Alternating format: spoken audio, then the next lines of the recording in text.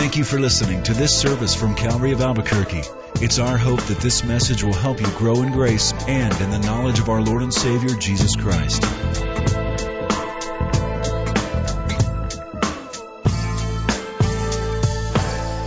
Well, it's good to be back again. About 18 months ago, I spoke at Calvary and gave an update on the basis of the completion of our first excavation season at Tal al-Hammam.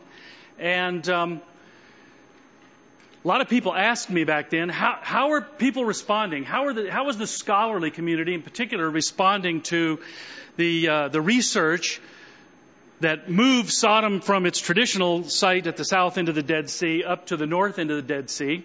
Well, by the way, where the Bible says it ought to be, as we'll see tonight. And how are scholars responding? Well, at that point, and that was, I believe I was here in something like June of 2006, we said, well, it's pretty resistant.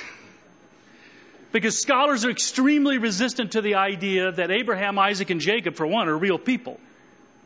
Most Israeli scholars even doubt the existence of Abraham, Isaac, and Jacob. Now, if you put two and two together, that rather cancels out the Abrahamic covenant, which gives Israel the right to the land in the first place. But so it's kind of a strange deal that we get into when we talk about the academic community, even in Israel, and how they doubt the historicity of the book of Genesis. But scholars were pretty resistant at first. But I'm glad to say that right before Thanksgiving, I had the opportunity to present two papers at the major archaeological societies dealing with Near East and biblical archaeology. And at both the Near East Archaeological Society meetings and the American Schools of Oriental Research in San Diego right before Thanksgiving, I was able to present not only the excavation, but also some of the evidence for identifying biblical Sodom based on the text of the book of Genesis. And in that context, we got some very interesting response. In fact, I talked to Eric Klein, who's from George Washington University, vice president of ASOR for publications, and works a lot with National Geographic, and a very influential scholar.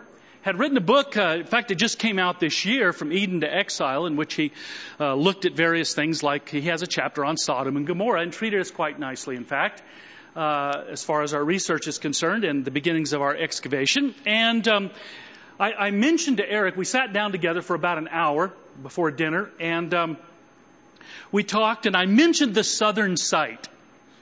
Now let me show you how the scholarly community, using him as a representative, how the scholarly community has moved on this issue since we began working on this about 4 or 5 years ago. I mentioned the southern Sodom, the traditional sites of Babadra and Numira down toward the south end of the Dead Sea, which, by the way, is not where the Bible places them. And he said to me, thanks to you, I don't think we're going to have to worry about that theory anymore. It's a dead issue. In fact, Tom Schaub, the excavator of Babadra, is probably sorry that he ever brought up the issue. So we've made tremendous progress, and thanks to those of you who've helped support the Tal al-Hammam excavation project, and Calvary as well, who is a supporter of the project. We just appreciate you so much because we couldn't have done it without you. We are making tremendous inroads. Now, have we convinced everybody that this site is actually Sodom and that the Abrahamic narratives are true? No, we haven't convinced them all of that yet, and we have a long way to go. But what's at stake with this excavation is very, very important. If we can discover where Sodom really exists, and it's actually destroyed in the time period that the Bible says it was destroyed, and it's actually there and destroyed in that manner and fits the Scripture, then we have demonstrated the historicity of the framework, the geographical and the historical framework of the book of Genesis. And this is going a long way to helping convince this coming generation, the present generation and the coming generation, that they should not so readily dismiss the Scriptures as accurate and historical. Because if we lose the historicity of the Bible, I guarantee we'll lose the culture. because we hang on how the next generation views the credibility of the Bible. That's how our culture is going to go. We're either going to survive or not survive based upon whether we think the Bible is credible or not. Just to show you some of the resistance that you get along the way, I don't know if you saw it, they did a front page article in the Wall Street Journal on our excavation back in February. And in that, Dr. Bill Deaver, who's always considered the dean of American biblical archaeologists, was quoted as aiming this statement at me: "No responsible scholar goes out with a trowel in one hand and a Bible in the other." Now, you know, sometimes you kind of take it a little personally, right? Well, here's what I said back to Dr. Deaver. No responsible scholar goes digging in the Holy Land without a trowel in one hand and a Bible in the other. That's the way it's done.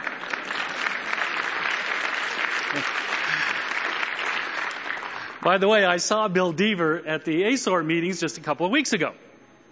And I saw him in the hallway, and I went over. He said, "Hi, Steve." We talked, and we greeted each other. I've had him here in Albuquerque speaking before. And first thing he said to me, and this was a lot of fun to me. First thing he said, "Did you know that the excavators of Talilat Gazul," now that's a site just a little bit south of where we're digging, but still north of the Dead Sea. He said, "Did you know that the excavators of Talilat Gazul found that site looking for Sodom and Gomorrah north of the Dead Sea?" What he was saying to me was, I agree with you on the location of Sodom. And so Bill is not against the Bible, and I just want to set that record straight, even though the Wall Street Journal tried to make it look like he was taking a pot shot at us. But the fact of the matter is, if you go digging around the Holy Land without the Bible in one hand, along with your trowel, you're not going to find much of anything, because it's the biblical geography that's going to take you where you need to go.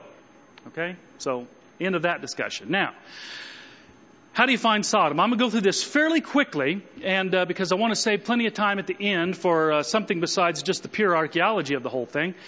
But let's go through the text, because you can't do the archaeology without analyzing the text. So let's look at it. Now, some of you have gone through this with me before, but we're going to go through it and clarify the issue. There's only one passage in the Bible that tells us where you find Sodom. And that's Genesis chapter 13, verses 1 through 12. It's the only place you can go in the Bible to find the geography that gives us the location of the cities of the plain, as they are called. Now, in Genesis chapter 13, 1 through 12, I've kind of summarized it here. So let me kind of skip through it. I've just basically preserved the geography of the text and kind of gotten rid of some other stuff. But here it is in a nutshell. Abram went up from Egypt to the Negev. Lot went with him. From the Negev, he went from place to place until he came to Bethel, to the place between Bethel and Ai. Lot looked up and saw that the whole plain of the Jordan was well watered, like the garden of Yahweh, like the land of Egypt, toward Zoar. So Lot chose for himself the whole plain of the Jordan and set out toward the east. Abram lived in the land of Canaan, while Lot crossed over the river, we could add that in there almost, and lived among the cities of the plain and pitched his tents near Sodom. So here are some what we call scientifically known quantities and some unknown quantities. The known quantities are pretty easy to identify. We know where Bethel and Ai are located. I'll show you that in a minute. So we know that for sure. We know where the Jordan River is, and we also can identify where the plain of the Jordan is. And so there are some known quantities, and by looking at the known quantities, we can work from the known to the unknown. Now, there's a key word here in the midst of all of this. It's the Hebrew word kikar. Now, the Hebrew word kikar is used in this passage as plain, the cities of the plain. Every time you see the word plain in Genesis chapters 13 through 19, we're talking about the Hebrew word kikar.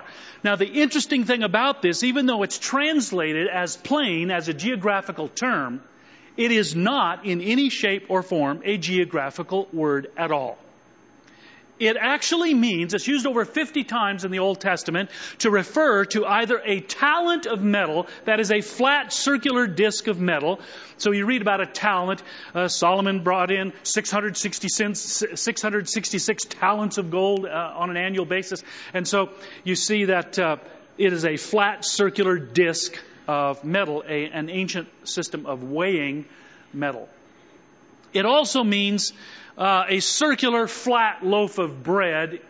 You have to kind of say that in most places, but here we just say tortilla, right?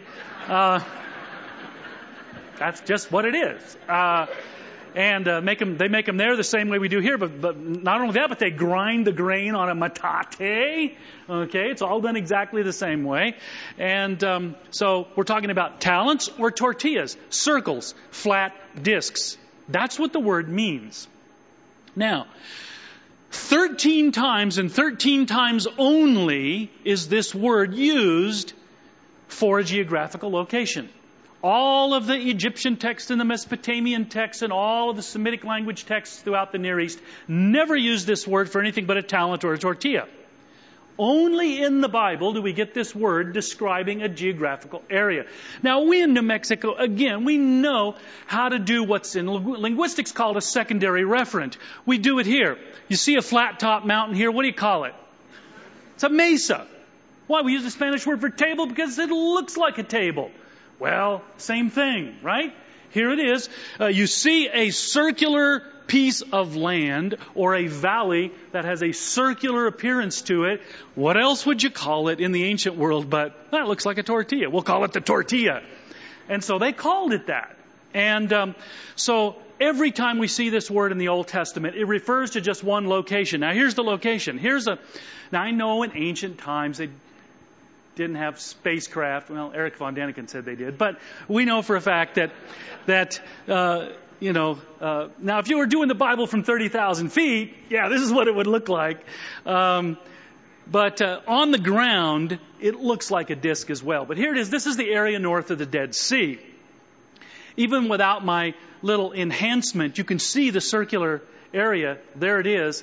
The circular area north of the Dead Sea. This is the flood or alluvial plain of the Jordan Valley, just north of the Dead Sea. Let's look at it from a little bit different angle. You can see it there. You can see the disc-like nature of it. It's even more dramatic on the ground than it is from the air. And you can see that if you stand right in the middle of it, you can look 360 and you see just a ring of green because it's very well watered. In fact, the Bible says it is the well-watered plain of the Jordan.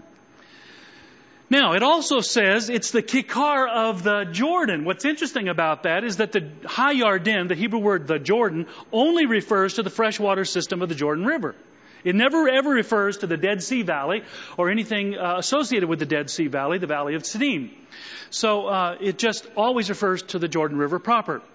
And it never ever includes any part of the Dead Sea, which means if Sodom is on the Kikar, and it's one of the cities of the plain, the Kikar, it can't be in the Dead Sea area. It has to be north of the Dead Sea where the Kikar actually exists. In fact, the Bible says, and I give you Numbers 34, Deuteronomy 3, Joshua 15, Joshua 18, several scriptures here, and every one of those it says the Jordan River ends at the north end of the Dead Sea at the mouth of the Jordan below Pisgah.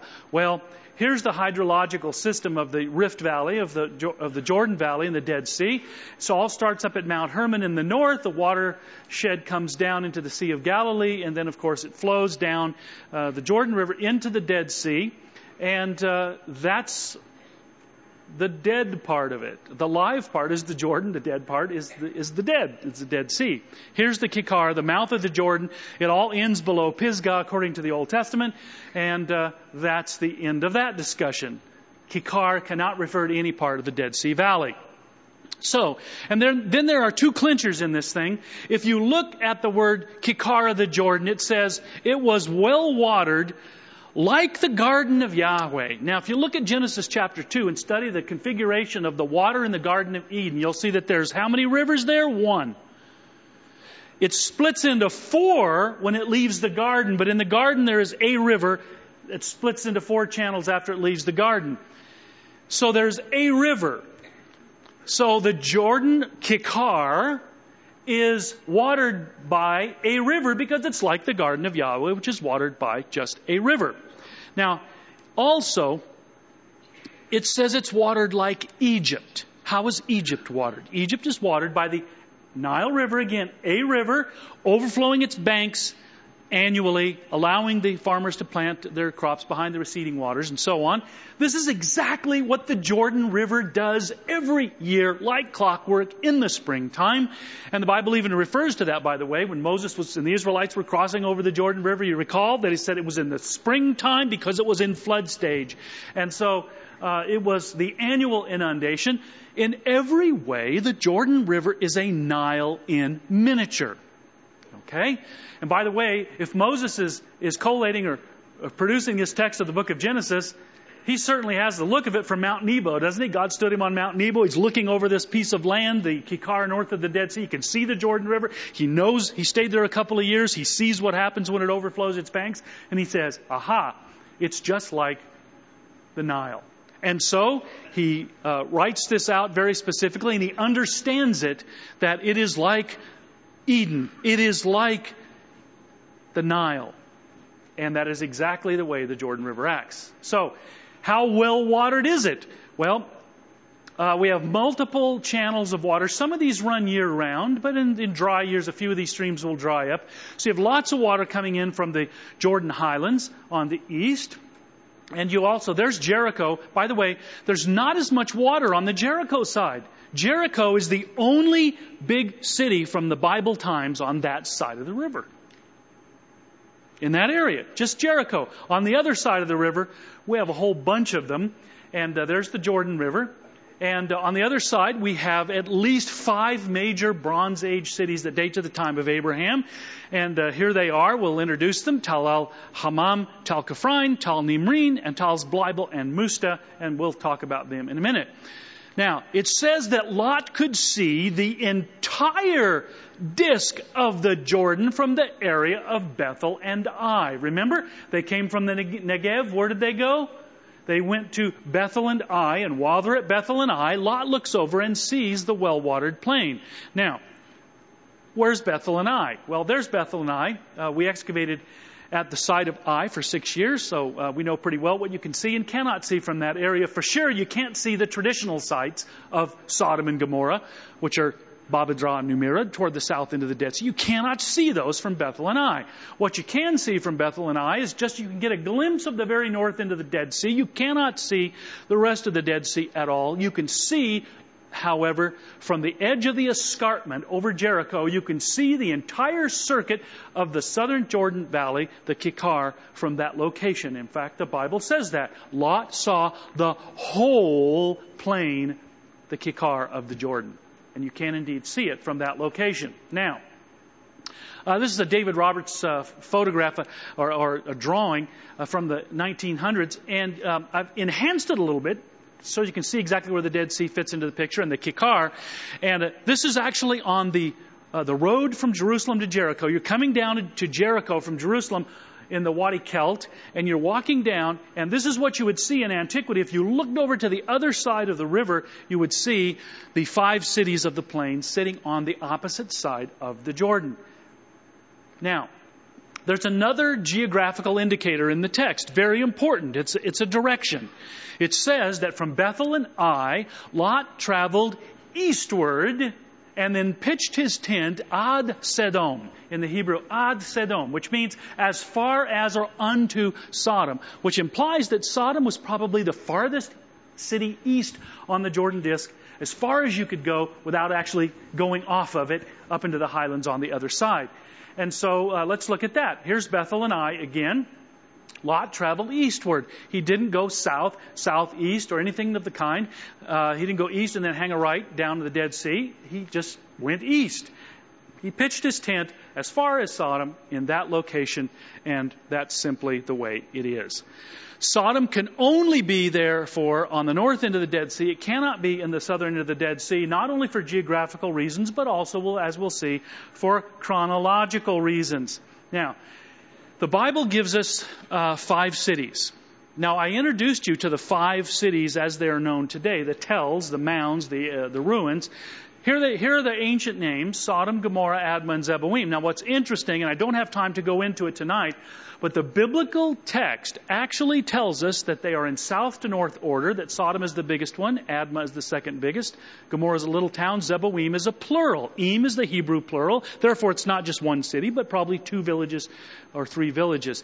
In fact, what we have on the ground is exactly that. We have the exact number of cities in their exact locations, in their exact relative sizes, one to another, and the whole thing is absolutely perfect from the biblical point of view.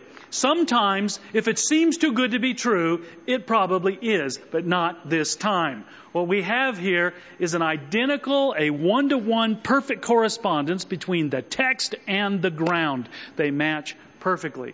But it's not just location, it's also chronology.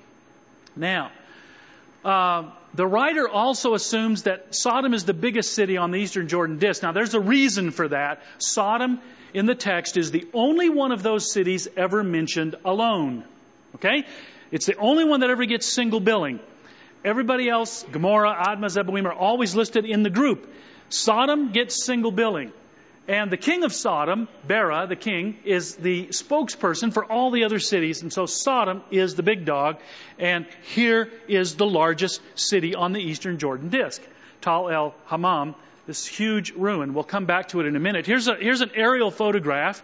And look at all these aerial things we're doing tonight. We're supposed to be on the ground, right, 1,000 feet below sea level, but we keep, jumping up. So there we are again. And you can see, but from end to end, the long dimension of that is 1 kilometer, 0.6 of a mile, which makes it the largest archaeological site in the entire Jordan Valley, and pretty exciting. Now, here it is from Mount Nebo. We're on top of Mount Nebo looking down, and there's where our site is located, right on the edge of the eastern Jordan Disc. Let's kind of enhance it there. So there it is. It's got a large circular platform on the bottom, which is the older part of the city. The newer part of the city, from the time of Abraham, is actually built on the upper part of it, that long, elongated part. It is 1,000 meters, 1 kilometer, one side to the other. In fact, we now know that the site footprint is a square kilometer. It is absolutely huge by ancient standards. And of course, that's the way the Bible describes the city of Sodom. It was extremely important. Now, chronology. Abraham and Lot belong to what we call the Middle Bronze Age. And here it is, just a quick look at the chronology. Abraham and Lot belong in the Middle Bronze Age. That's between about 2000 and 1600 BC. And there are different theories on whether they're early in the Middle Bronze Age or late in it. And I'm not going to get into that. But the fact is, whether you date Abraham early or late, you put him in the Middle Bronze Age. He's either in the beginning of it or in the end of it. So that works well. Some people say he might be in the Iron Age. It's not likely. That's not if you take the biblical chronology literally, it puts it in the Middle Bronze Age. So we really can't go back to the Iron Age. It makes no sense. But Genesis 10 also includes the cities of the plain, Sodom and Gomorrah and the others. And that takes us back to the time before Abram. And so we're going to go back to what we would call the early Bronze Age. And so the time of Abraham and Lot is there. The Sodom and Gomorrah of Genesis 10 is back in the early Bronze Age, which gives us a little bit of an equation chronologically. That means that Sodom and the other cities of the plain would have occupation. If we excavated them, we would discover occupation dating from the early Bronze Age at least, and it could be earlier, but at least from the early Bronze Age to put us in Genesis 10, down to the Middle Bronze Age, the time of Abraham, and then you'd want it to be cut off. End. Terminal, right? Okay. Now, so here it is. That's the right time frame chronologically for Sodom and Gomorrah, from the early Bronze Age to the Middle Bronze Age, and then we needed destruction. And by the way, when Moses got there a few hundred years after the time of Abram, it calls it, and I think I'll bring this scripture up here in a minute, but it calls it the wasteland below Pisgah. Same piece of real estate where Sodom had been located. It's called the wasteland below Pisgah. It's also called the plains of Moab. Moses brings the Israelites there, and they park there for 2 years before they cross the Jordan River into the Promised Land. But guess what? Nobody's home. Nobody's home. And I wonder why. Okay? All right. Now, Here's Tal el-Hammam. Remember, the biggest Bronze Age site on the eastern Jordan Disk ought to be the best candidate for biblical Sodom. Here's the biggest one. Here we are. It has the early Bronze Age. It has the Middle Bronze Age city. It has an Iron Age city built on top, but not for 5 to 7 centuries later. And here's the way it looks archaeologically, and we're going to catch some archaeology. And what you're seeing here is a series of photographs taken from the 2006-2007 season. So this is fresh stuff. This stuff is just excavated. These stones are just uncovered a few months ago. This is really, really cool stuff. If you like archaeology. If you don't like archaeology, I don't know what you're doing. Maybe you're nervous and you want to go home. But we're going to get into the archaeology of it right here. There it is. By the way, PowerPoint's fun because an expert could look at that and he wouldn't know what in the world he was seeing. But with PowerPoint, I can kind of color it in. You can tell what's going on. That little Bronze Age stratum is important. For the first time in almost 4,000 years, we've excavated down to the time of the destruction of Sodom. There it is. And I'm going to talk a little bit more about that in a minute. Here's the house that we excavated into from the time of Abram. There are a couple of storage jars that are key for identifying the date of that. And those are Middle Bronze Age storage jars. And, of course, the classic piriform juglet that you all desire to have on your mantle. And but there it is. The top's broken off and the handle's broken. But she's beautiful because she is distinct. I call her my 57 Chevy. And because she's only made one time. She's not made before the Middle Bronze Age. They don't make them after the Middle Bronze Age. You look at this thing and you say, aha, we know exactly the date of that thing. And so this gives us a good firm date, and it comes from that ash destruction layer. Now, this is a little bit more of the house. There's another indicator. The city of Sodom was fortified. Now, it doesn't matter if you went and found a Bronze Age city, but if it wasn't fortified, it couldn't be Sodom, because 19:1 of Genesis says, Lot sat in the gateway of Sodom. So it has to be a fortified city. Now, here's a diagram of Tal el-Hammam, and it was fortified in both the early Bronze Age and in the Middle Bronze Age. And here's how it looks diagrammatically. We have a couple of towers that we discovered.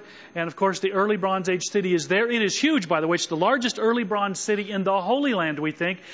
Inside the city wall is 4 meters thick. Inside the city wall is 500 meters in diameter. Okay, it's absolutely fantastic. And here's the upper tell. Now, they built an earthen rampart around it, so that represents the earthen berm. They didn't build a city wall, per se. They built a huge earthen berm about 100 feet high, and there it is. And they put the city inside. Of course, it was destroyed by fire. And when you destroy a city by fire, and it's made out of mud brick, what happens to all the mud brick in the next few hundred years? It just kind of melts away and flattens out. It just becomes dirt again.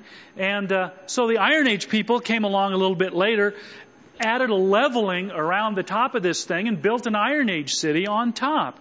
And by the way, I'll tell you in just a minute who we think built this city. There's more biblical crossroads here than just Sodom and Gomorrah. There's a whole lot more going on. We are actually having quite a bonanza of biblical identifications. Now, this is what the Sodom fortification rampart looks like. Now, we haven't found the gate yet.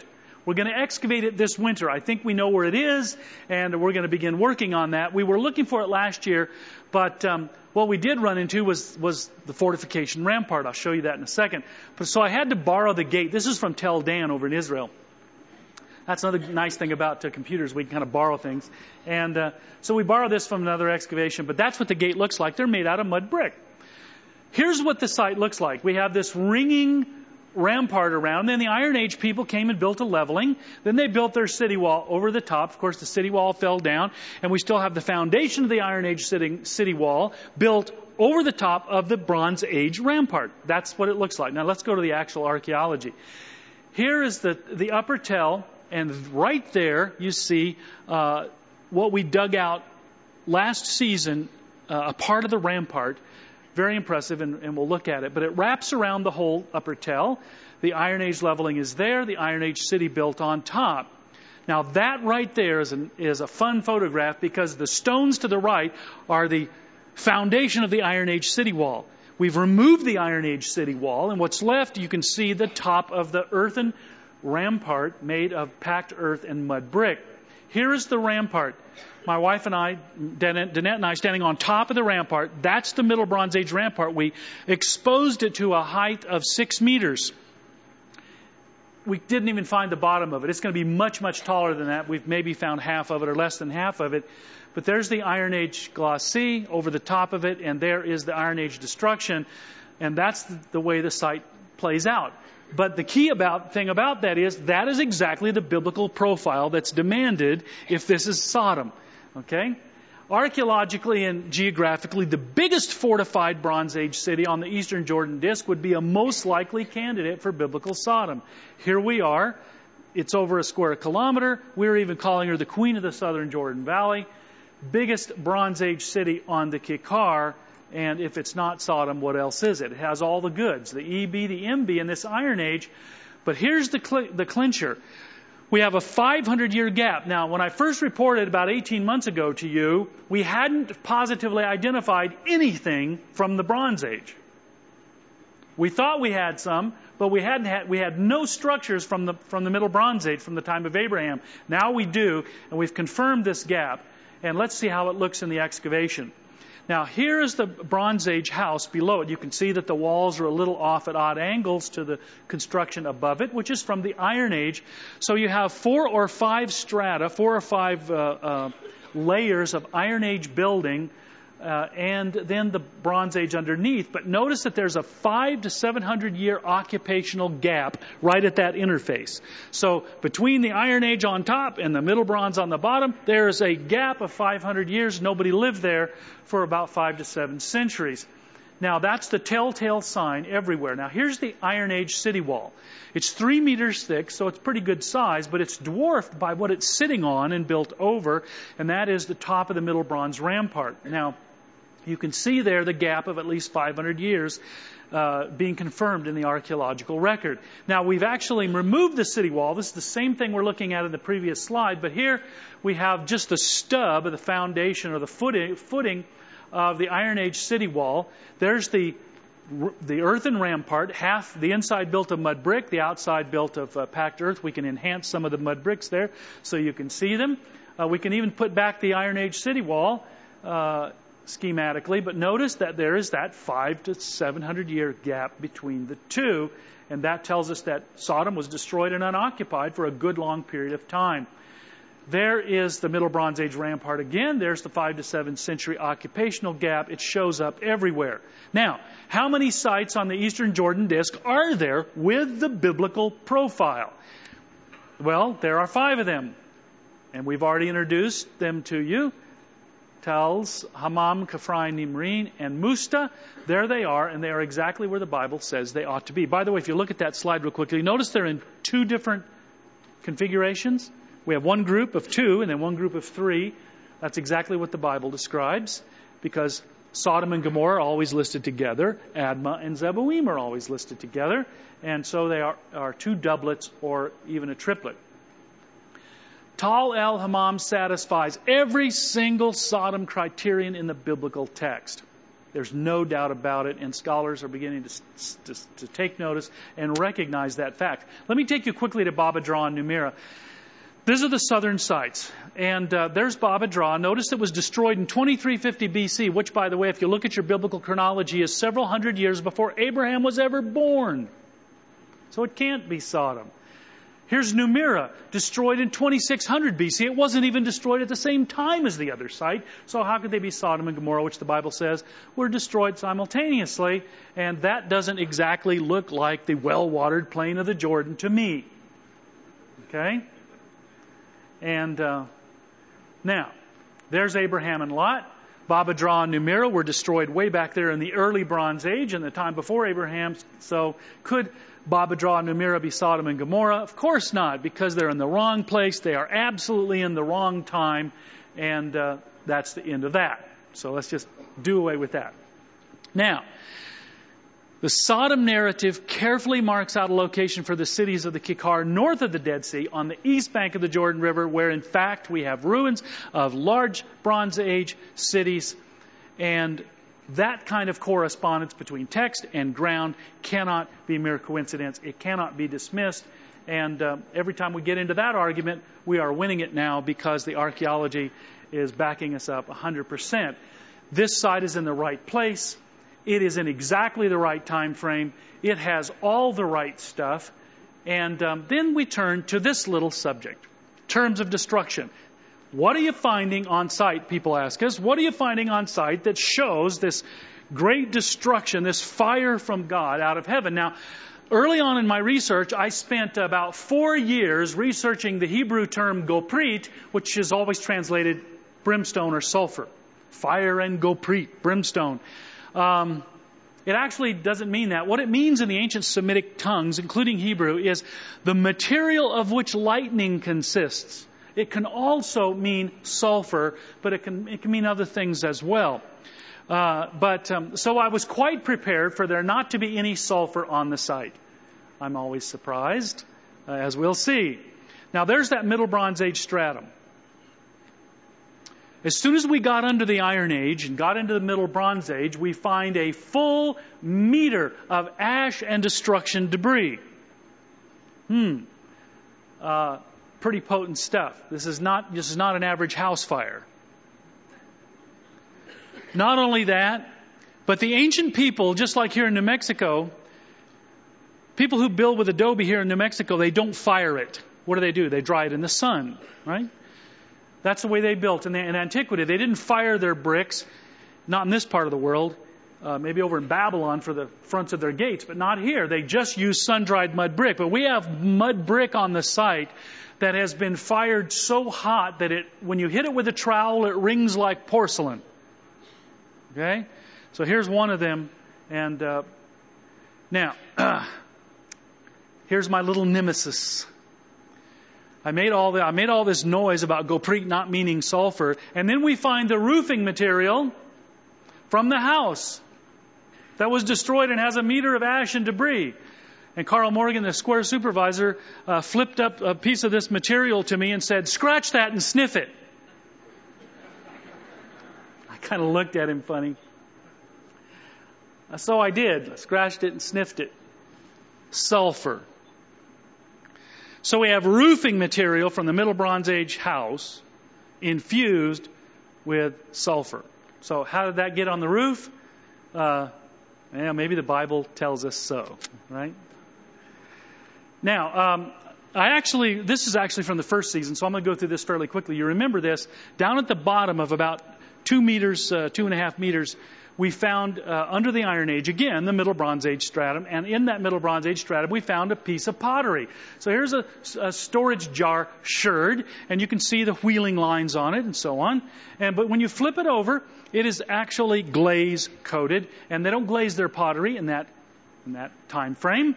They don't glaze it for about 2,000 years till about 2,000 years later. This thing was flash heated to several thousand degrees, just pumped up, melted, and cooled instantly.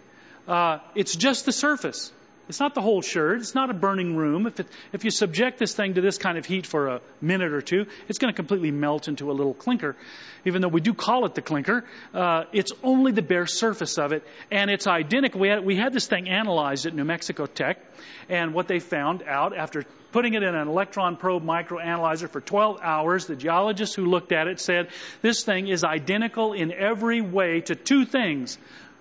Volcanic magma, lava, spewed into the cold air where it cools almost instantly. That's what the surface of this sherd looks like. It also looks most like trinitite. This is the material, silica material or sand or stone subjected to a nuclear blast. It's named after the Trinity site here in New Mexico at Alamogordo. And of course, here we have the pottery sherd and the trinitite side by side. They're not only identical in just general appearance, they are identical chemically, physically, materially in every way. And, I don't know why that's there. You live by the computer, you die by the computer. So Trinidad, this is an interesting thing. By the way, this got onto the internet somehow that Collins is saying that Sodom and Gomorrah were destroyed by a nuclear blast. I never said that. All we said was that this thing was really hot. Okay? God doesn't need nuclear bombs to do His job for Him. Now, Sodom is one issue. And you're the first church group to see this. This is new stuff. The tabernacle visits Bet Yeshemot and Abel Shittim, the location of ancient Sodom. This is the same piece of real estate, folks. Scholars had before we ever put the spade in the ground to identify this site as Sodom, scholars had already identified Tal el-Hammam as biblical Abel Shittim, the headquarters of the Israelites, where Moses and Joshua brought the Israelites and were they headquartered before they crossed the river. Scholars had already identified the site as that, so I didn't have to mess with that. It's already here. But when you look at the location, it's quite interesting. If this is Abel Shittim, which I think it is, and you go there and you're a military man, it's a no-brainer where Joshua would have put his command camp. Now, what I'm doing is standing here on the hill, up in the Jordanian highlands, the foothills overlooking our site. So that kind of draws that, so you can see that you're standing on a hill. Jericho, the Israelites' next target, right, is right directly across the river. That site of Jericho is due west of our site, due west of Tal el-Hammam. Where would Moses and Joshua have placed their command encampment? You would put it up high, 100 feet above the surrounding plain, on the top of this site. There's no other way to go. No place else to put it. It has the commanding view of the southern Jordan Valley. It is eyeball to eyeball with their next target at Jericho. If that's where Moses' encampment was, his military command encampment, where would the tabernacle and the Ark of the Covenant be? Right there, the Levitical encampment would be on the lower circular part of the tel because it's a perfectly flat circular platform, 500 meters in diameter, perfect space for the tabernacle and the encampment of the Levites around it.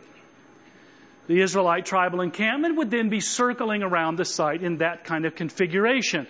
And as I say, when you go there and look at it, everybody that comes out to see it says that's the only way it could be. And let's look at it from the top. That's what it would look like. Moses and Joshua on top of the hill. The yellow there would be the placement of the tabernacle right there at ground zero. Now, what's interesting about this is that, isn't that just like God? Here you have ground zero evil, the most evil city that ever existed, probably. I have one over in a neighboring state that people call Sodom and Gomorrah, but God hadn't gotten that one yet, but I think people had said if God doesn't do something about some of that, He's going to owe Sodom and Gomorrah an apology. I think people have been quoted saying that. But here we have this placement, putting the most holy object in the world at the time, the Ark of the Covenant, on ground zero of evil where God destroyed the cities of Sodom and Gomorrah. Isn't that just like God? Because that's exactly what God did with your heart. The evil of our heart, based on the sacrifice of Jesus, God then places His presence right there on ground zero evil, our own heart. Well, that's a nice picture. So there's more going on here than just Sodom.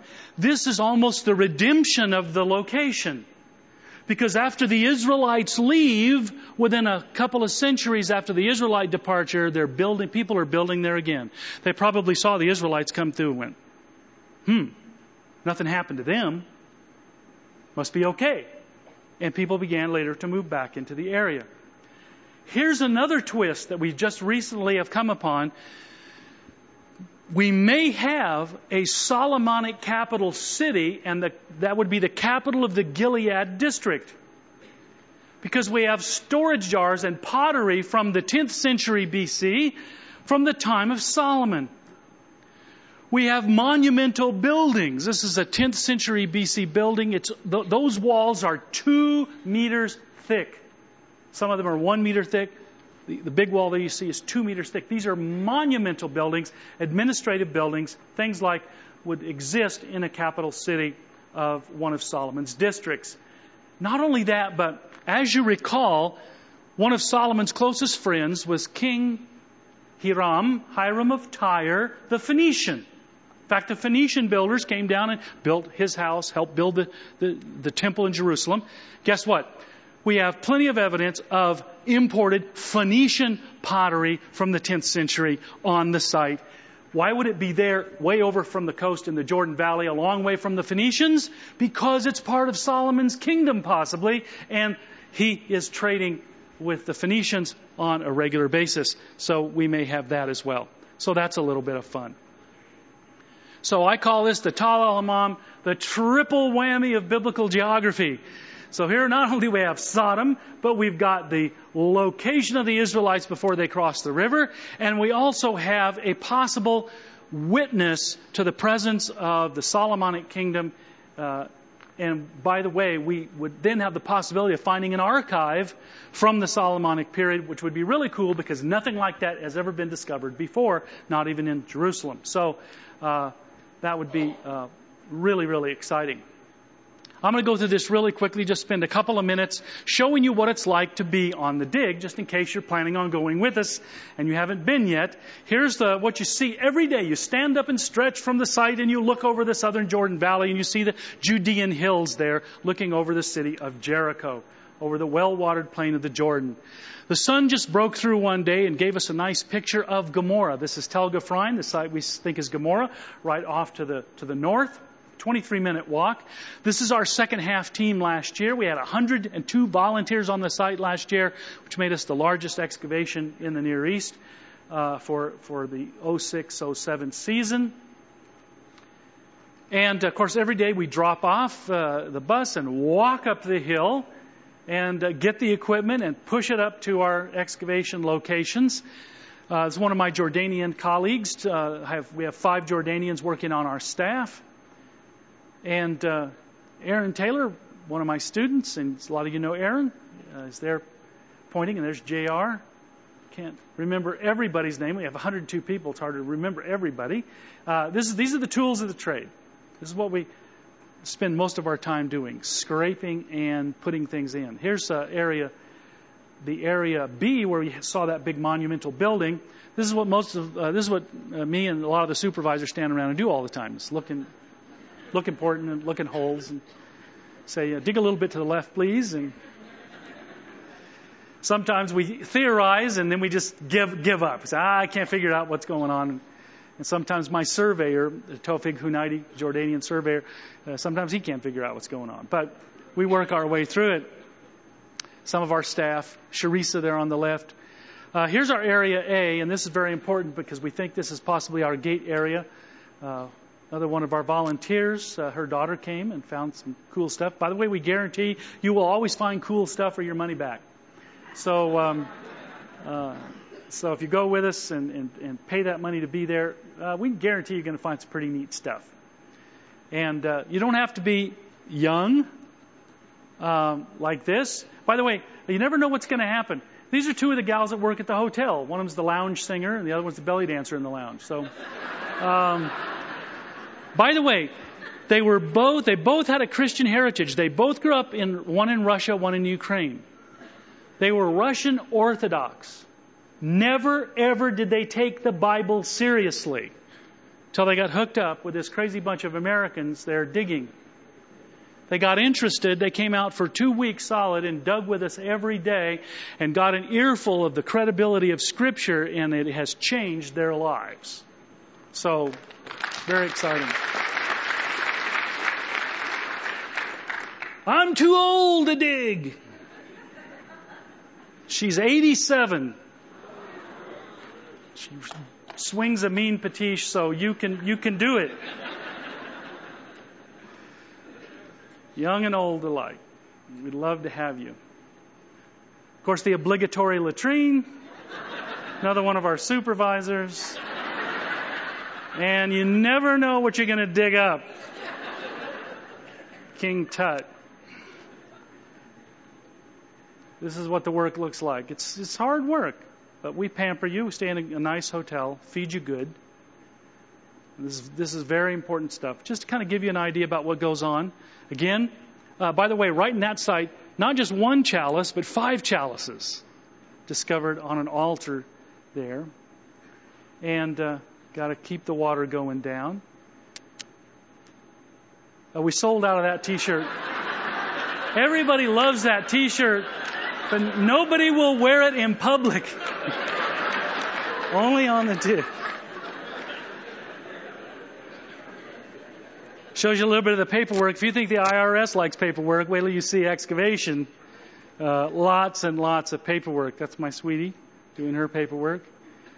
One of our pastors from Albuquerque. The bean pot from the Iron Age. Whole stuff comes out of the ground frequently. We actually do dress up for dinner sometimes. Our photographer, Michael Ludini, photography is very important to us. Look what happens when you clean house. This is a very rugged looking thing at the start. A few days later, everything clarifies. And so this is great fun. So much pottery came out of this area that people were really tired of pulling pottery out. And so just some of the excavation.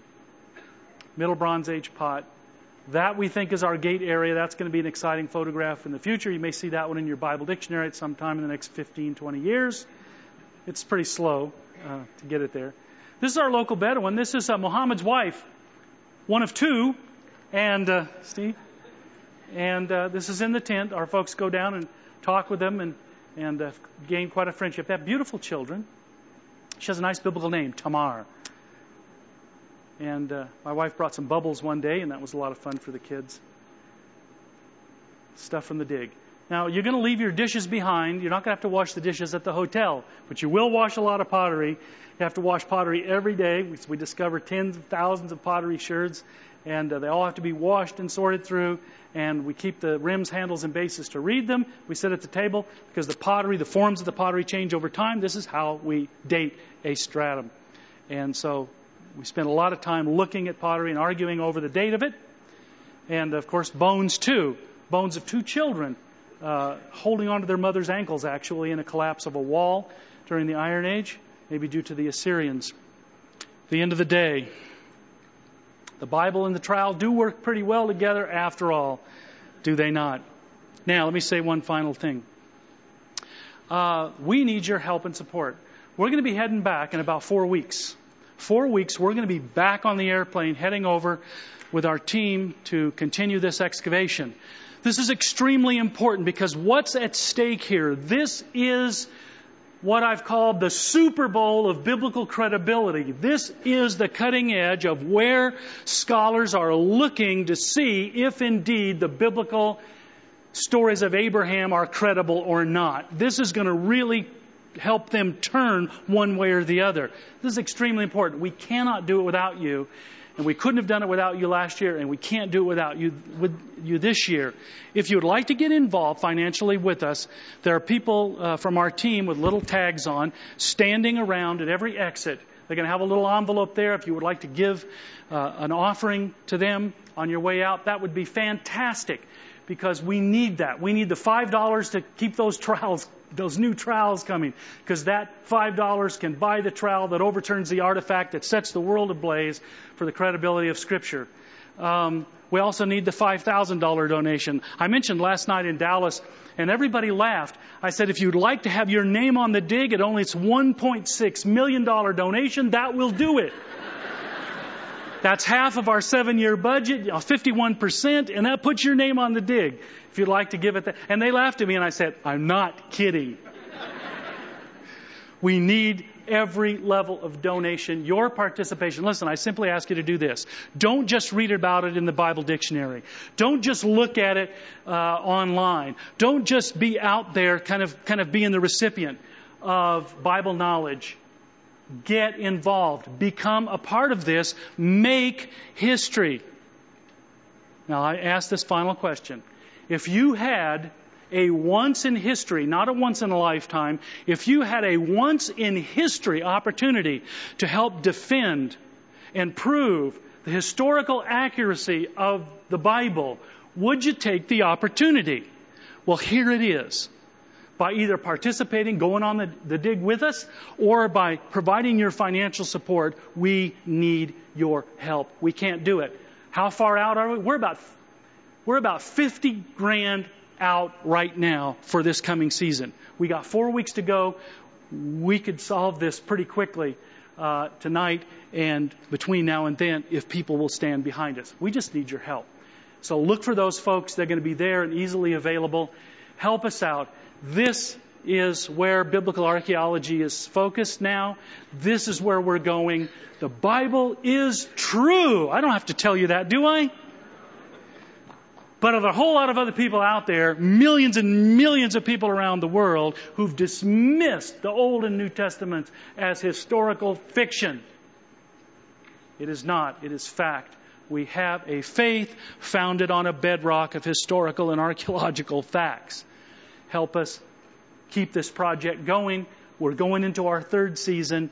We really, really love to have you as a partner, as people who come alongside and stand with us. By the way, if you write that check, make it out to TSU DIG. On the memo, put your email address.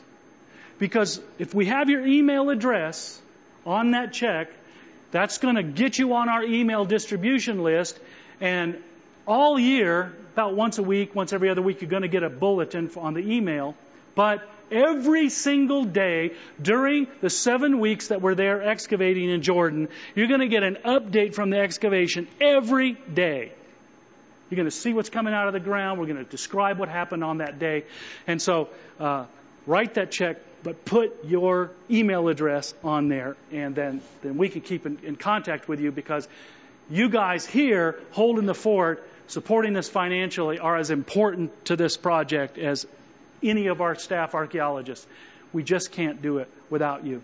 Let's ask the Lord to bless this effort. Lord Jesus, you are the Lord of all. We ask you, Lord, that if anybody here tonight's never really made that kind of commitment to you, that places them into a relationship with you in your kingdom, Lord, I pray that they would consider Jesus. Lord, we pray for this project because you have put it upon us to help demonstrate to the world your scriptures are truth. Help us to do this. Help us to be strong in the face of opposition. We give it to you. We thank you, Lord Jesus, and we praise you for the truth of your word.